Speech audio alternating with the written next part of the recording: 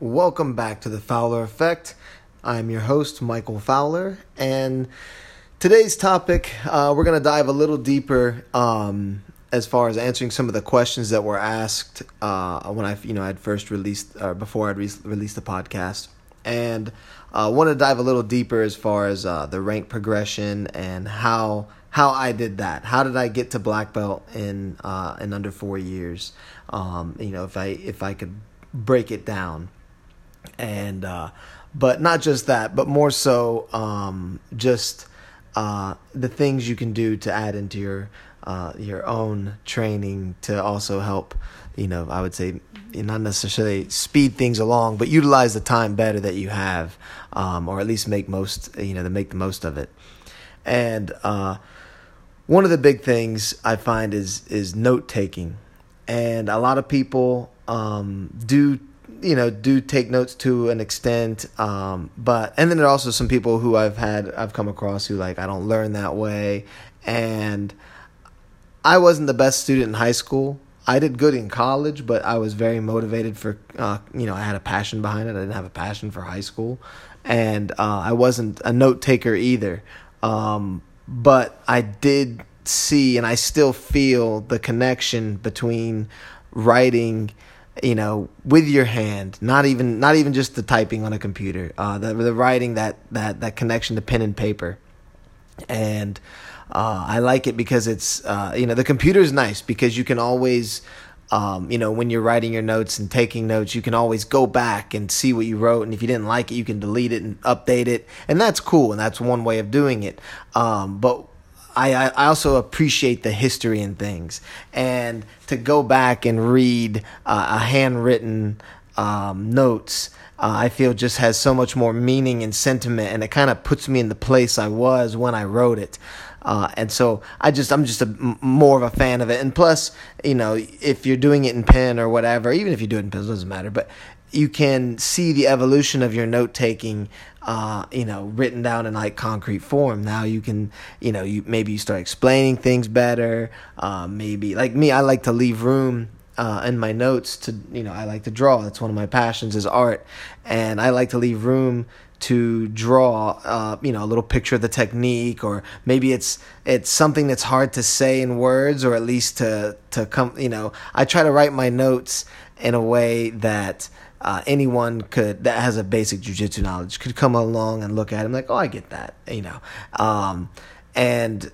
but whatever the thing may be, but you can see the progression of your notes and where they get to, and maybe moves that you had done one way before, and now you feel a totally different way about it, but at least you have a documented evolution of it.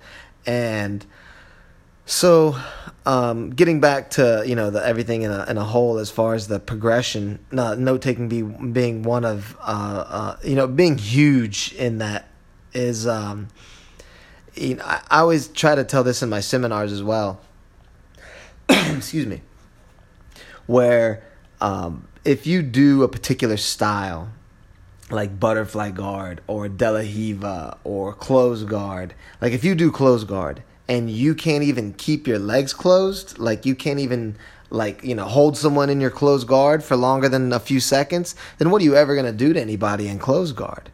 You're going to have to build up your ability to hold your legs. And so that's just working out those little muscles and practice, and maybe doing what do you call them, standing guard sit-ups, where you can really just do the crunches while your legs are locked around your partner and they're standing, and something to test your own body weight, and then work your way up and do all kind of whatever exercises go. But you have to build up whatever it is. If you like De La Riva, or you like lasso, or you like any things that require really strong grips, if you don't ever work out your grips, then you're never gonna have a really complete game. You're never you're always playing with weak tools, in essence. If you spent the extra time, not just doing exercises, a lot of people already supplement jiu-jitsu with, weight training and cardio and things like that.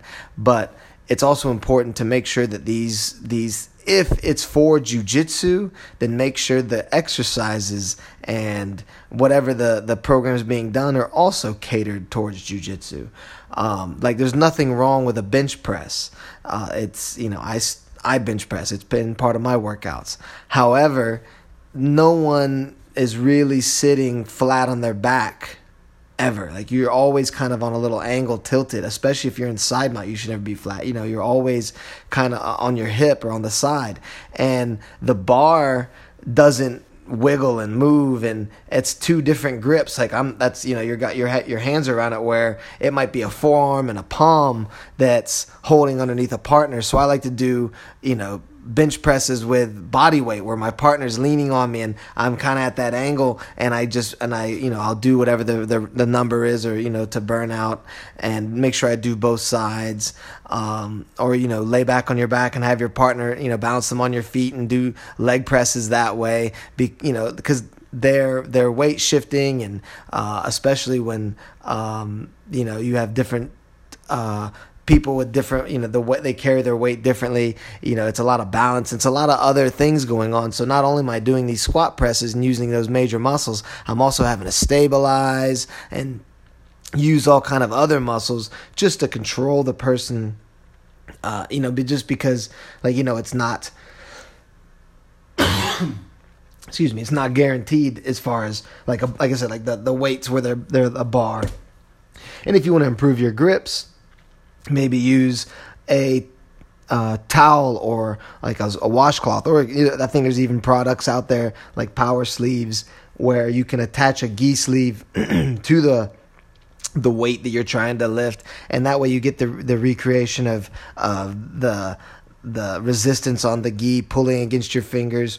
And so all of these things really pertain to as far as how fast you're going to progress. So we'll tackle one by one, and as we get to, that even though they all kind of go together, and they all, in essence complement each other, there is a lot of, I feel like, different angles that most people, not that they don't realize, but maybe it's not, it's not common sense until someone points it out. And so if, one of the things that I was doing was, maintaining my diet. I had to also live in a certain way during these times of all these competitions, when I come up and getting my black belt so fast. I was on a constant, and even still, like, I was always competing. So there wasn't moments where you are just, all right, next month I've got to start trying to drop weight and losing this. For the most part, you maintained a healthy lifestyle all year round, and you fought at a weight class that was within reason.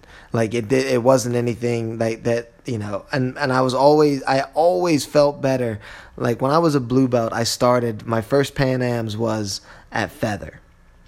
And then I went, by the following year, feather was just no fun to make. So I went to lightweight. And as soon as I went to lightweight, I won. I took the Pan Ams, and then I was just on a tear for the longest time. And I think I stayed in lightweight all the way until brown. And then at brown belt, I decided I'm going to go up to middleweight, where I'm more comfortable now. Less weight cutting. And at this time I'm growing at the same time as far, so it just made sense to, go to middleweight. And as soon as I went to middleweight, again, I did fantastic. I took third in the World Cup. And so every time I've kind of gone to where I felt the best, I did the best. And that makes the most sense. Now, you are dealing with a lot of guys who are doing some extreme weight cuts, and that's always going to be there. You're always going to have someone that's extremely lopsided. But I feel, for me, it didn't really matter as much because I enjoyed the absolute division as well. Like I like the idea of the different size, and you can still win. Like that didn't really bother me. So having guys, that would do bigger weight cuts, and even still being smaller in like a middleweight class when I could cut weight and go lower, I wasn't happy there, and I wasn't about to compete there. So it's important to listen to your body and go with, like I said, even if you're a hobbyist in jiu-jitsu, if you spend, 10 10 months out of the year living a certain way, training a certain way every day, and then 2 months come time for the Masters or whatever competition you're getting ready, and now you want to clean up your diet? To be at a weight on a day, first of all, to be at a weight that you haven't been in who knows how long, just for the first time, and then you want your body to compete at its best at this random, this brand new area that it has never, it hasn't, not saying never, but it hasn't been in a long time.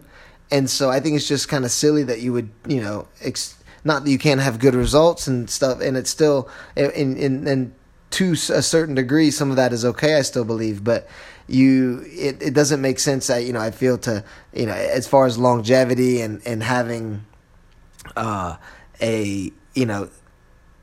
to feel the best, I guess, about the, all the movements. Because when your body feels good and you're able to do the things you think of, whether you win or lose doesn't matter. Just the fact that you did things that your body, you listened and, you did your best. That always made a huge difference as far as me feeling good. Like if I had, like when I would cut, it would always, not that I would find excuses, but it's like, I wasn't doing it properly. There was always a reason in essence. Like I could always try to trace, try to, pinpoint where it was, but it was more just trying to, I guess, pass the blame for, just, not feeling good. Of course you shouldn't.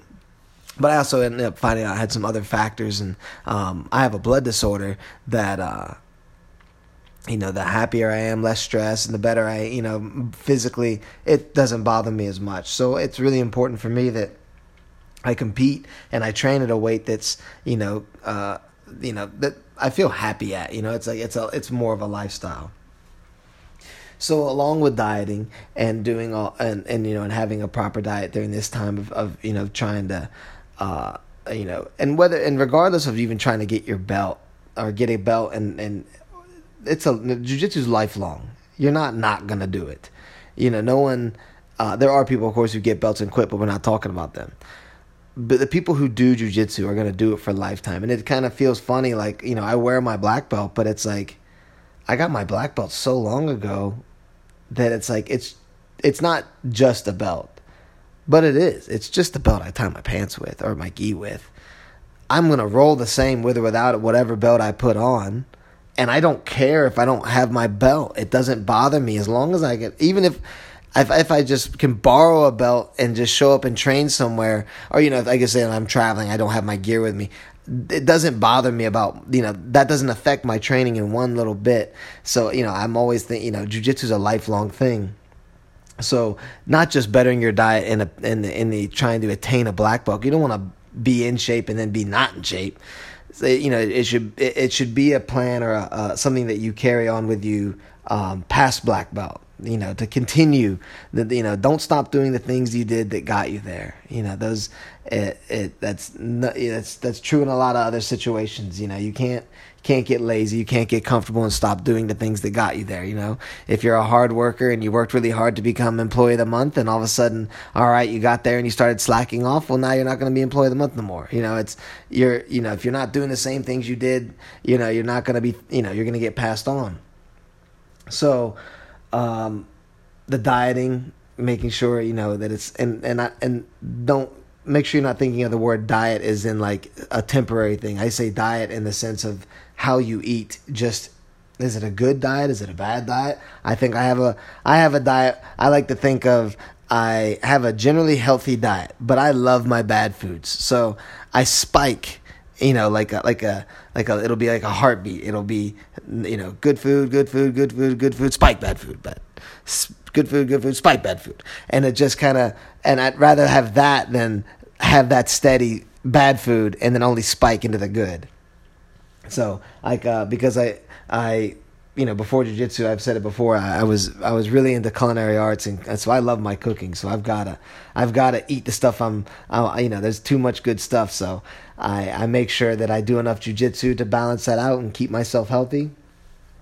So, now making the best of the time you're training, it was explained to me one time, a normal work week is 40 hours. And that's just what you got to do. Like, you got to show up your 40 hours just to get your paycheck. If you don't show up your 40 hours, you might get fired. Like, you've got to show up your 40 hours. That's just to be an employee. And if you work more than 40 hours, you get overtime. Now, there's only so many hours in a week, and generally, we'll say that overtime is it's not all the time, because as soon as a new week starts, you're back to square one, and you're back, trying to build up to your 40 hours again, and then hopefully if you get some overtime, well, now you get that time and a half, and that's always really, that's where the real come up is in getting those overtime moments, because you can make, time and a half. And so if you show up to jiu-jitsu class and you can only make it 2 or 3 days a week, that's your 40 hours. That's your 40-hour work week, is those 2 to 3 days a week in jiu-jitsu. You've got to be there for those just to even, be in jiu-jitsu, as far as being consistent. Like, those are huge. You just have to stay in those. And then anything you do extra that you're, within your scheduling and whatnot. So meaning, you already have your your life. You got your work. You go to the gym when you're, at X amount of time. Maybe it's 2 times, 3 times, depending on whatever kid schedule, whatever it is in your lifestyle. Maybe you have a wide open schedule and you're able to do 5 to 6 days a week. Well, that's your 40 hours. So you do your overtime, and is your overtime, is it, your note taking? Is it mental visualization drills? Is it going and doing, these extra workouts? Or is it, like I said, maintaining your diet and watching those type things? Is all these extra things that you put in, extra drilling times, private lessons, seminars, all those things, those are really what boost you ahead.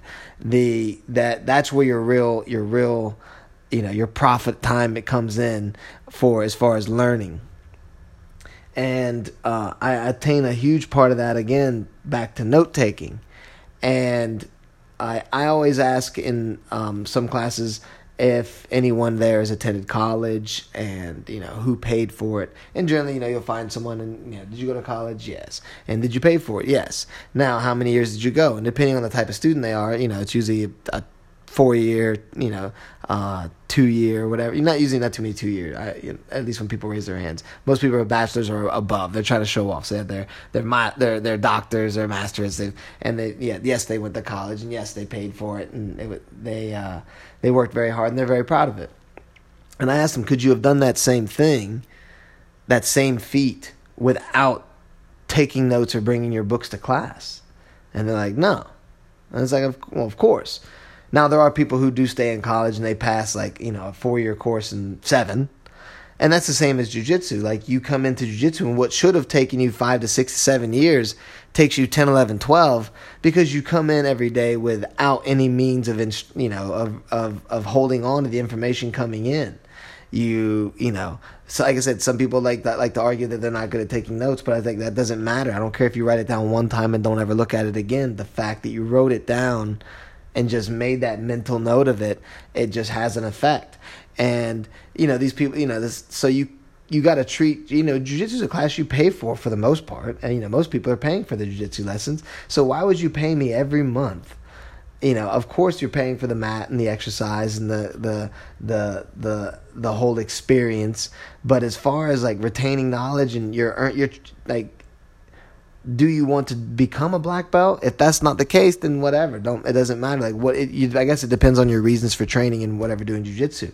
But I would hope everyone is trying to, when they're doing a martial art, the goal is to get that black belt in that art, and and just now that's where that real learning begins. And so, especially with the added ability of having the cell phone and the level of technology we're at today with YouTube and everything. Like, when I was coming up, it started with VHS, and then we got the DVD, and then YouTube came along after that. And by that time, I wasn't in the habit of watching it, so I'm still not in the habit of watching YouTube. It's not that I haven't gone on there, but I find that it usually is way more intimidating. Like, when I've tried to look at people that I've gone against, or I'm gonna go against or whatever in competition, their YouTube is so scary. Like, I remember watching one guy's, and he's doing like flying leg locks and all these crazy techniques, and it's like, holy crap, like that's who I gotta fight. And then once you go against him, like, you're a regular person too. I feel like it's all, for me, it always, it just doesn't, it is good, I guess, to see some stuff. But in my mind too, the other thing is, like, if you can watch me on YouTube and then nullify my technique off of YouTube, then how good was I at my technique to begin with? Like, in my mind, I don't care how many people know my unstoppable sweep. You ain't stopping it. Very few have stopped it, and maybe have held me, maybe in holding it off. But like, that's why it has such I know it. I know it really well. And so, if you can dissect it off of YouTube, not that you can't give me a hard time or by any means, but it's like, either you're just super phenomenal, or I just wasn't that, like I said, I wasn't that good at it to begin with. So I've never been I'm still not really that big into the YouTube, but not that I don't, I still utilize it every once in a while. But getting back to the topic at hand, and we're going to talk more in depth about the note-taking aspect of it, but we talked about the dieting and the as far as comparing it to college, and if you're paying for these classes, bring your notebook. I used to have like a trash notebook, one that I could kind of sweat in. I didn't really care if it got messed up, because I was going to transfer into a nicer notebook later on when I got home. This was just one to jot down like key points, things that because I allow people to take notes in my class, but I also tell them, like, don't hinder your partner because you're trying to write out all these notes. Jot down your few little points and get right to drilling. Do the note taking on your own time afterwards. Not that they can't do it in class, but it's got to be, like, I used to keep a shorthand. Like, I would write RH for right hand, or LF for left foot, or RL for right lapel. I'd shorthand it so I could RH to RL, like, just real quick, just so I get right to it. I don't remember exactly what all the little shorthands of it were, but they it just all had a little, I guess, little abbreviation form, or just shortcuts, just to help me, I could go back later and pay attention to. Now, before I go into the note taking, I want to talk about the exercises a little bit more too. Even though I only talked about like the bench pressing style, like, I'm a huge fan of the butterfly guard, and I would say hook guard. And if people ever roll with me, I guess if you were to ask, like, how do you get your feet to be able to hold on like that, I do a lot of exercises like similar. So I'll put a resistance band, like, in like one of the long ones tied in a knot, like in a circle, and I'll put my feet between it, and I'll do butterfly sweeps back and forth, pushing off the ground and pushing one foot all the way to the ceiling, like in a lifting motion, like a butterfly sweep. But I've got resistance. Or I'll sit on the weight machine, where it's got like the rowing pulley, and I'll sit sideways, and I'll attach that to ankle brace, or like the ankle, or like the little Velcro strap, and I'll just put it around my ankle, and then I'll put, generally it's pretty lightweight, because it is a lot for your leg, and I'll do butterfly reps, with the weights attached to my ankle, or I'll hold a kettlebell at the same time, so I can mimic pushing, just pushing with some weight there. So a lot of these exercises, I'll make up stuff that is just geared towards, purely mimicking the jiu-jitsu movements, or my strongest positions.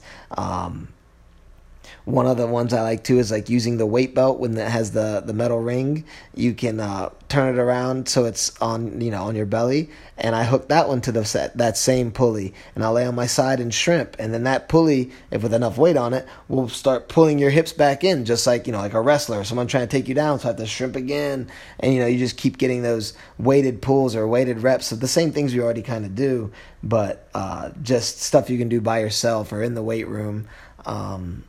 To continue, that overtime for jiu-jitsu. Now, on the note taking, the ideas and concepts. I'm just going to kind of break down how I keep my notebook, and then maybe that'll help with as far as organizational ideas for your own. Because it doesn't have to. When I say notebook, I just really mean a way of logging. It could be note cards.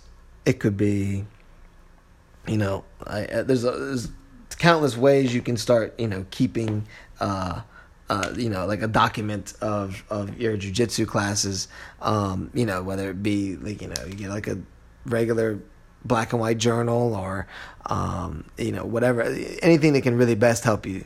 And so in the beginning of my notebook, if I were to break it down, to even begin jiu-jitsu, first of all, understanding that it's not on the feet. Jiu-jitsu isn't on the feet. When we are on our feet, we're in the realm of wrestling, judo, boxing if you're an MMA guy, kickboxing, all that. That's all on the feet. Jiu-jitsu doesn't have takedowns, or I don't know of any jiu-jitsu takedowns. Everything that even the guard pull, like Tomoe-nage, where you throw them over backwards, that's a judo throw. So generally, in jiu-jitsu, for the most part, I won't say there's no jiu-jitsu takedowns, but I don't have any. I've got all judo and wrestling takedowns. And that part of your notebook is, its own section. So you have takedowns. That's, as far as, that's one section on its own. And then you can break that down, but we're going to get into that later. But I want to get into jiu-jitsu. So jiu-jitsu begins when we hit the ground. And when we hit the ground, one of us is on top, one of us is on bottom. We're either parallel to each other or we're perpendicular to each other. And we're in one of what the system I was brought up in was 8 positions. So you're either on top or bottom, parallel, perpendicular, in one of 8 positions. And if we end up in the side mount, one's on top, one's on bottom, that's a perpendicular position. If we end up in closed guard, I consider closed guard parallel, even though like one of us is up and one of our heads are facing perpendicular, we're facing each other lined up. So like even if we were to be, and let's say break it even further into a half guard, like where you're head and arm gripping, I still consider that parallel because you can roll with each other. But mount also parallel, back mount parallel, knee on belly, perpendicular, and then most of the moves as well and techniques we do in jiu-jitsu are all parallels and perpendiculars. An armbar, for the most part, is done perpendicular. Triangle, some people finish parallel. I finish a little bit. I try to finish it more perpendicular. I believe you're taught to hook the leg and bring it more perpendicular, but we all kind of still leave it parallel. The cross choke is a parallel technique. If I had knee on belly and I was perpendicular, I'd throw an armbar and land perpendicular. If I was mounted parallel and I throw an armbar, I would land perpendicular. So everything's going in these, breaking angles, parallels and perpendiculars. And so I said my jiu-jitsu is broken down into 8 positions. So those 8 are guard. And when I say guard is all encompassing. Every guard. Guard is guard is guard is guard. Half guard, Z guard, butterfly guard, hook guard, De La Riva guard, lapel guard, worm guard. Any guard you can imagine guard. Guard is guard. That's a big chapter, by the way, obviously. Then knee on belly, mount, back mount, headlock, like the Kasakatami position, north-south, the turtle position, and I think that's all 8. And so all those positions, and if you have more, man, that's fine. Break them down as more. It's your notebook. If you have less, you break it down less. That's your notebook again. However you want to organize it, it's up to you. So I have it in those 8 positions. But let's go back to the guard notebook. If I open up my guard notebook, now that's open up in like subdivisions. It's got De La Riva guard, because even though I'm not a huge De La Riva player, I got some De La Riva techniques. My butterfly guard got a lot of techniques in that one. I have half guard techniques. I've got Z guard techniques. And so the guard has a lot of guard, like I said, it's got a lot of different aspects. Now, when you break down these 8 positions, not only do you have the position guard, but you have the top version of it and the bottom version of it. So if I'm on my back and someone's in my guard, that's the bottom position, obviously. And you have attacks and you have defenses. And when you're in the top and you're the person that's on top and the person has their legs locked around you and you're inside their guard, that position is also attacks and defenses. So if I was on top and I tried to open someone's guard, that would be an attack or a guard opening. If I was trying to choke them from inside their guard, like pushing their lapel across their neck, that is also an attack. But if they tried to armbar me and then I move to get out and I defend, well, that armbar defense, that obviously is a defense. So that's the defending side. So you have the attacking side and the defending side. And if you're on bottom, your cross chokes, your sweeps, your arm bars, those are all attacks for the bottom person. But bottom person defenses would be being able to retain your guard and maintain it, and what to do if someone stands up, and what to do if they put their hand here, and like those are all not even necessarily techniques, but just key points you have to keep in mind. And those are all the things you write down, and you have both sides of it. That way, nothing is left to guess. So if you have cross choke from the bottom position, you need to really have cross choke defense on the top position. Like, you should always have the opposite end. Understand to really get a technique, you got to understand it. You got to know how to get out of it. You got to know how to get in it, or put people in it. And I will say this too, when people ask, well, how do you get out of an armbar? Remember too, if someone does an armbar correctly, or any technique correctly, you don't get out of it. You get out during their mistake. You make the proper move during one of their lapses, or mistaken timing, or mistaken movement. That's when you get an escape. And that's a totally different thing to look at, because, give an example. Back in 2004, I believe, I fought Halleck Gracie in Vegas, and the match was 14-0. And it said 12-2. They gave 2 of my points to him, so I'm not giving them to him. Those are my points. So it was 14-0. But he did get 2 arm bars that I got out of, but they were really nice. And each time he fell all the way back, my arm was stretched out, and then that's when I was able to get out. When he should have applied, I guess, the braking pressure, he had nowhere else to go. His back had already hit the mat, and he didn't have the hip coming up yet. It was still just trying to fall back and finish with that. So the mat really stopped his backward momentum, and where my arm stopped at is where he stopped at. His next motion would have been to lift his hips. I don't know whether he was going to do it or not. He might have. But in that moment of that timing of that lapse is when I turned my arm and I escaped 2 times. And it was after I couldn't move my arm during his whole transition until he fully extended it. But the pressure wasn't there, and those are the moments I escaped. So I can get the techniques will work at any moment. It just depends on whether the person doing it, are they that proficient where they give up that, and it might only be a split second moment they give up. Are you proficient enough to get that split second attack in? So again, back to every position has that tops and bottoms, attacks and defenses. And so your notebook, I feel, should be done accordingly so. Now, also, things to have in your notebook. Imagine your notebook almost as like an instruction guide. Okay? And the equipment is your body.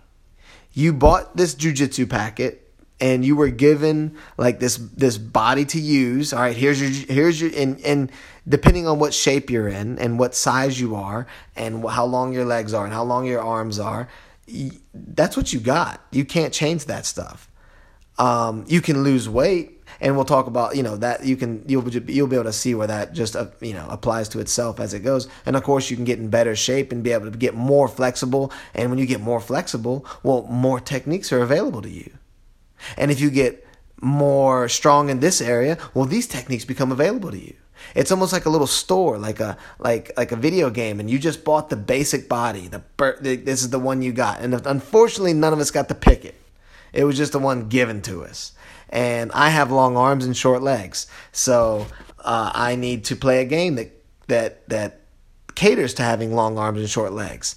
De La Riva does not cater to short-legged, long-armed people. I can grab you, no problem. Gi, lapel, sleeve, arm, whatever. But my feet can't reach. Or even if I do reach, my legs are fully extended. So if you pop your hips back, there goes my De La Riva. It's gone. And so, I should say my open guard, my spider. And so I just don't have a lot of success with doing De La Riva because I don't have that long leg. And, depending on who I'm going with, like if I'm, bigger or way better than someone, I can bully people into stuff. But as far as like playing my A game, it doesn't work. I think I was going with Andre Galvao one time when I was training at Atos. And I remember he did it twice to me. And after the first one, I was like, wait, do that again. And he did the movement. And it's like, you know what? It's not even you. It's my legs are so short. Like it finally dawned on me, like I was trying to force this game I'm not built for it. And so now that you're given this body and you're given this template, you need to fill these 8 positions.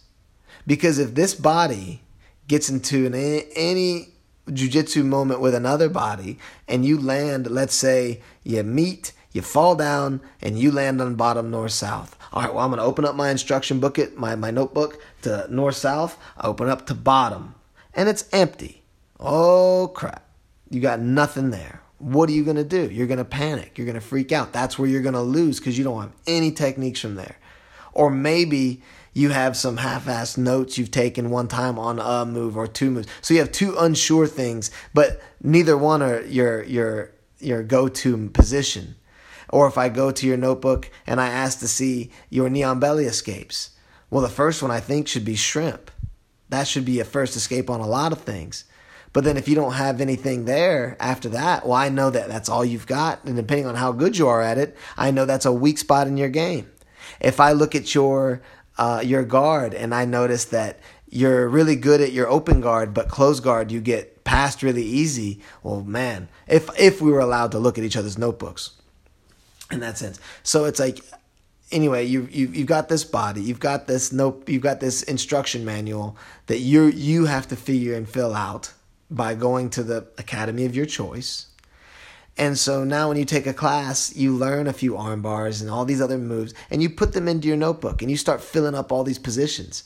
And when, you start having like this, you start getting like a little bit of a complete game, it starts to give you like an understanding. And if you think about when you first started jiu-jitsu, it took a little while to get an understanding, like, what are you doing? What are you trying to accomplish? Why are we in these positions?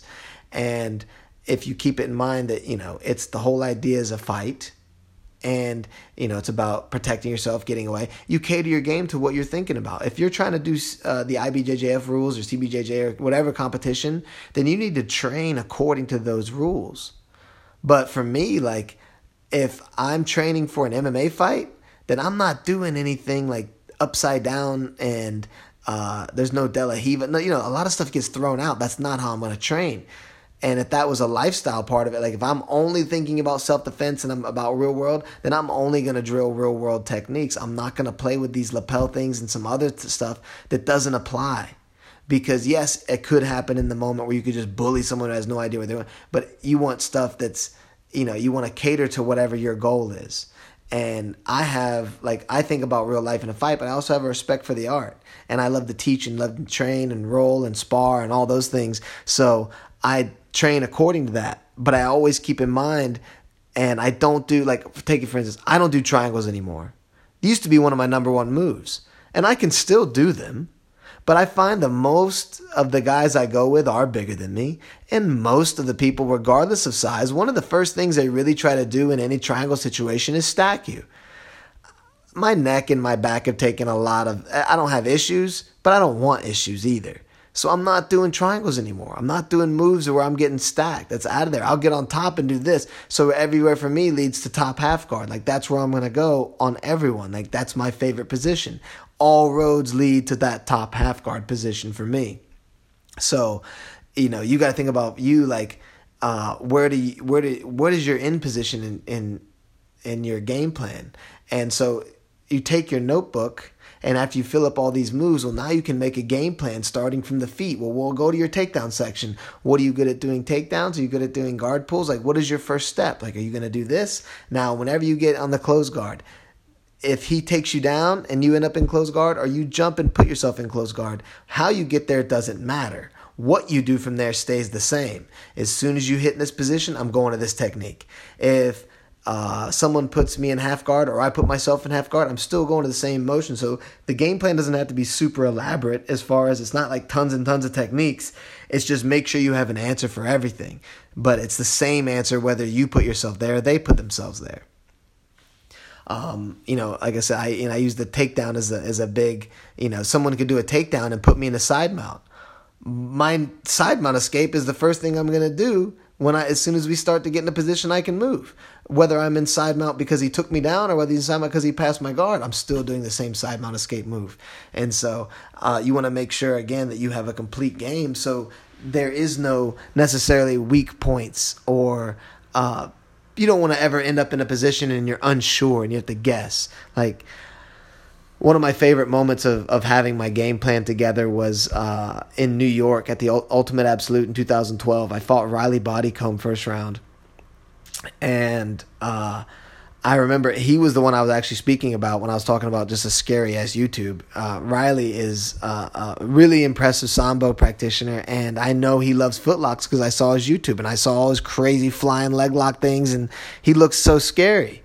And before the match, I had an interview with Open Mat Radio. It was Paul Moran and Rafael Pena, and we were talking about game plans, and I showed them my game plan written out verbatim. Like, if I get the side mount, I put my foot back in because I like half guard. I don't like side mount. Even if I get it for the points, and I put my foot right back in. And they watched that happen in the match where I put my foot back in. And then I was like, I push on the leg. It's really to make him think I want to pass, but it's so he'll reach his arm around and I'll grab him. And I'll grab his arm and I'll catch him in an arm lock. And as soon as I pushed, Riley reached around, caught the arm, and it went to a T, exactly verbatim how I wrote it down. And so those guys were stoked, and it felt good to have someone else see, like, this stuff works. If you write that, you can, it's not anything, that out of anyone's, ability or limitations to just, have these game plans. And, when you write down your game plan, because these are part of your notebooks, you have your competition game plan or your A game. That's the stuff you're going to do when you're, whether it be the real moment, whether it be competition, whether maybe it's a friendly role in the gym that you're like, all right, I'm going to give this guy my A game. Like, these are only moves that are tried and true. Then you have your practice game plan. That's the things you're working on. That's the things you're still trying to get to that A game plan. And sometimes we do throw those practice things into the game plan just to see if they're ready yet. And you can figure it out. And if they're not, you put them back in. You don't do them again till they are.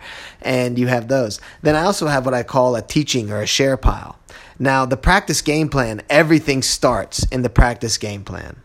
And the practice game plan and everything, in essence, is in a conglomerate of the teaching section or the teaching moves, because I show everything. So everything's in a big conglomerate of that. But the practice move is where everything starts, and it either gets fed to the game plan, the A game plan, where this is a move, you're going to get this, or it goes to the share pile. And that's really it. And and the share pile is purely just to share the art. Maybe you'll like this move. I don't know anything past this, but here, this is where it starts. It's kind of cool. You have to figure out on your own, evolve that thing. And so I have techniques that, it's not like if someone asks like, oh, show me the unstoppable. Well, you want to see the unstoppable. I got to begin back here because this is the, the evolution of a particular technique. And, and so the trying to have all these game, these different sections and whatnot, it's a lot to go through, but you have all the time. It's a lifelong thing, this jiu-jitsu, to have like I don't do De La Riva, but I keep a few moves in my bag to share with students. And then, if I need to share something, and I have enough that I can protect against it, but I'm not so much attacking in it. It's more I move them to the guard I do like. It's more like it's like a funnel rather than a major attack one for me, but I still use it. Like, I don't play 50-50. I think that's one of the most garbage guards out there. I hate it. That's just a personal fact. I don't. It for people who are good at it, whatever. I just don't like it, and I don't really get stuck into that often. I think once in competition, and that's it. And every other time I've ever been in it, it's never been fully to that effect of just being stuck in it. And that's because I don't play into those kind of guards. Like, that's not my style to even begin like that. So I don't get caught in it so often. But it would be foolish to not respect it. Like, to not have any 50-50 defenses would be that's dumb. Somebody's going to put you in it. And if you don't understand it, then they are going to put you in it. You have to understand it enough to even avoid it. That's the real thing. Like, getting out of it's one thing, but even just avoiding it altogether is a whole nother. So, it still has, all these things have places in your notebook. Even if you don't play that position, you still have to respect it. Like, I don't do Ezekiel chokes that often. It hurts my fingers. But you best believe it's in my notebook on how to get out of one of those, because that's a popular move. And so you got to have that same kind of, and there's no limitation on how fast you have to have it's, as these things come along, when they pop in your head, jot them down. When someone says something, it's like, oh, that was good. Jot it down, whether it be in your phone, whether it be on whether you carry an actual notebook, just, get it down there and then review it, as often, and, mental visualization, get those mental drills going. And that just really, that's a huge part of, I would say, progressing, is just being able to document your whole game. And one way I like to explain it is, like, I'm a huge fan of, like, anime and things, and I like Naruto. I like what's another one? Well, Naruto is probably the best to describe, because if you don't know that anime, Naruto is he's in a ninja village, and when you get old enough, you get to go to the school to become a ninja. And as you learn your techniques, your jutsus, you all had this basic foundation, but your, like, special techniques, like, like, let's say your butterfly sweep, or your your worm guard, or other, these were these special, like, jutsu techniques. Then they had a scroll that they would just kind of fly out and do their little thing, and that technique would go do its thing. And another way to look at it, as I'm also a huge comic book fan, is Batman. You have your bat belt. So in both these situations, you have this utility bag or belt, and in the right moment, when Batman needs his whatever, like, grappling hook, he reaches for it on his belt, and boom, he's got it in there. Just like, so your jiu-jitsu belt has 8 compartments, and it's got its guard, turtle, a takedown, all these compartments on it for all these techniques. Now, if someone does, let's say, a takedown and lands on the mount, and you don't have, let's say you have one mount escape and it's not very good, and you pull that thing out and it fails, man, you don't have any more, there's nothing left on your belt. Like, what are you going to do? Your bag is empty for those techniques. So you really want to, now, when you go to your game planning stage, you can open your notebook and see, man, I only have one junk. It's like my practice move is my A game thing, because it's my only move. And maybe I need to work on that position, and you build it up and get it stronger. And the idea is, like, for me, I think, like, mount's not fun, but I feel I'm so good at getting out of mount, I welcome someone to try to mount me. I enjoy it. Like, try to mount me. My mount escape's so good, you're never gonna get by me. Never, ever, ever, ever. Like, that's how good I feel about it. So it's not scary for me. And, like, side mount, now that I have, like, some certain techniques and things I do on this from side mount, it's no longer a scary position. It's no longer like, oh, side mount. It's like, all right, now they're in side mount, I'm about to work my magic. Here we go. And it's fun, like, starting to feel people get nervous or hesitant about being in, and while they're in dominant positions, because they're no longer sure about them. It's that, if you can develop an understanding about a position, I mean, it really just changes confidence, and all that is a huge just swing in everything. And I feel like a lot of times when you lack that confidence, that's when, whether you know the move or not, that's when people just they take advantage, and they're able to do whatever they want to do. It's but like I said, just being as well prepared as you can, and not leaving anything to guess, so that way when the time comes, whether it be out, like, again, back to the thing of like competition, like I don't train for competition anymore. I train for life, and I want a long lasting career. And like I said, I always keep real life things in my mind. Like I always kind of keep my hands to protect my face. I don't want to get hit. I don't want to get bit. And if I were to, let's say, be at my peak, I'm trying to get my peak for a competition, and I start cutting weight 2 months out, and I'm trying to prepare, blah, blah, blah. And that's fine. That's one way of thinking about it. But then that's also planned. That's me picking my moment I want to be the best. When that ain't how life works. You don't get to pick that moment. The moment you really need that martial arts skill, in my mind, what I think about, life's going to throw at you at a random moment, and it's going to be, you're not going to be ready. You know what I mean? You're going to be caught with one shoe on, and you know what I mean? Like some dust in your eye, and you're in a horrible situation. You got to act fast. You know what I mean? And were you practicing, like, being in these situations? Were you practicing, not as far as like, you can't just prepare for every situation, but as far as, when I roll, I kind of like to, when I do Kimuras, the reason I like Kimuras and these arm locks is I don't let you grab your belt in defense. And another reason for that is that's where people usually keep guns and weapons. So I always try to keep your hands away from your hips and your belt as often as I can in the reality of the roll. But that's a real life effect, because if I come into an attacker and we start, we get on the ground, or he's got a hidden weapon or whatever it could be, I don't want to be oblivious to that fact in the moment. Nor do I want to, hey, can you wait? Can you attack me in 2 months? Let me get myself in a good diet and a good shape, and then I'll come back and you can attack me then when I'm more prepared. So that's why I kind of like to advocate, just maintaining a good jiu-jitsu lifestyle where, your body, it's a life, it's a long, it's an all year long thing. It's not just, getting ready for a competition here and there, that you're just trying to be at your peak. So keeping all those things in mind, as far as like, how did I get my black belt, in just under 4 years? I put myself in a position to do so. I quit my job. I quit school.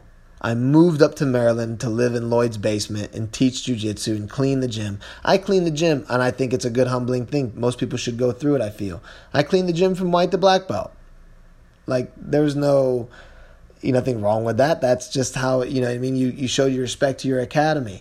And I kind of like the fact that I, as black belt, or I would say not too long a black belt really, but all the way up until my black belt, I was still cleaning those mats after every night, and vacuuming those hallways.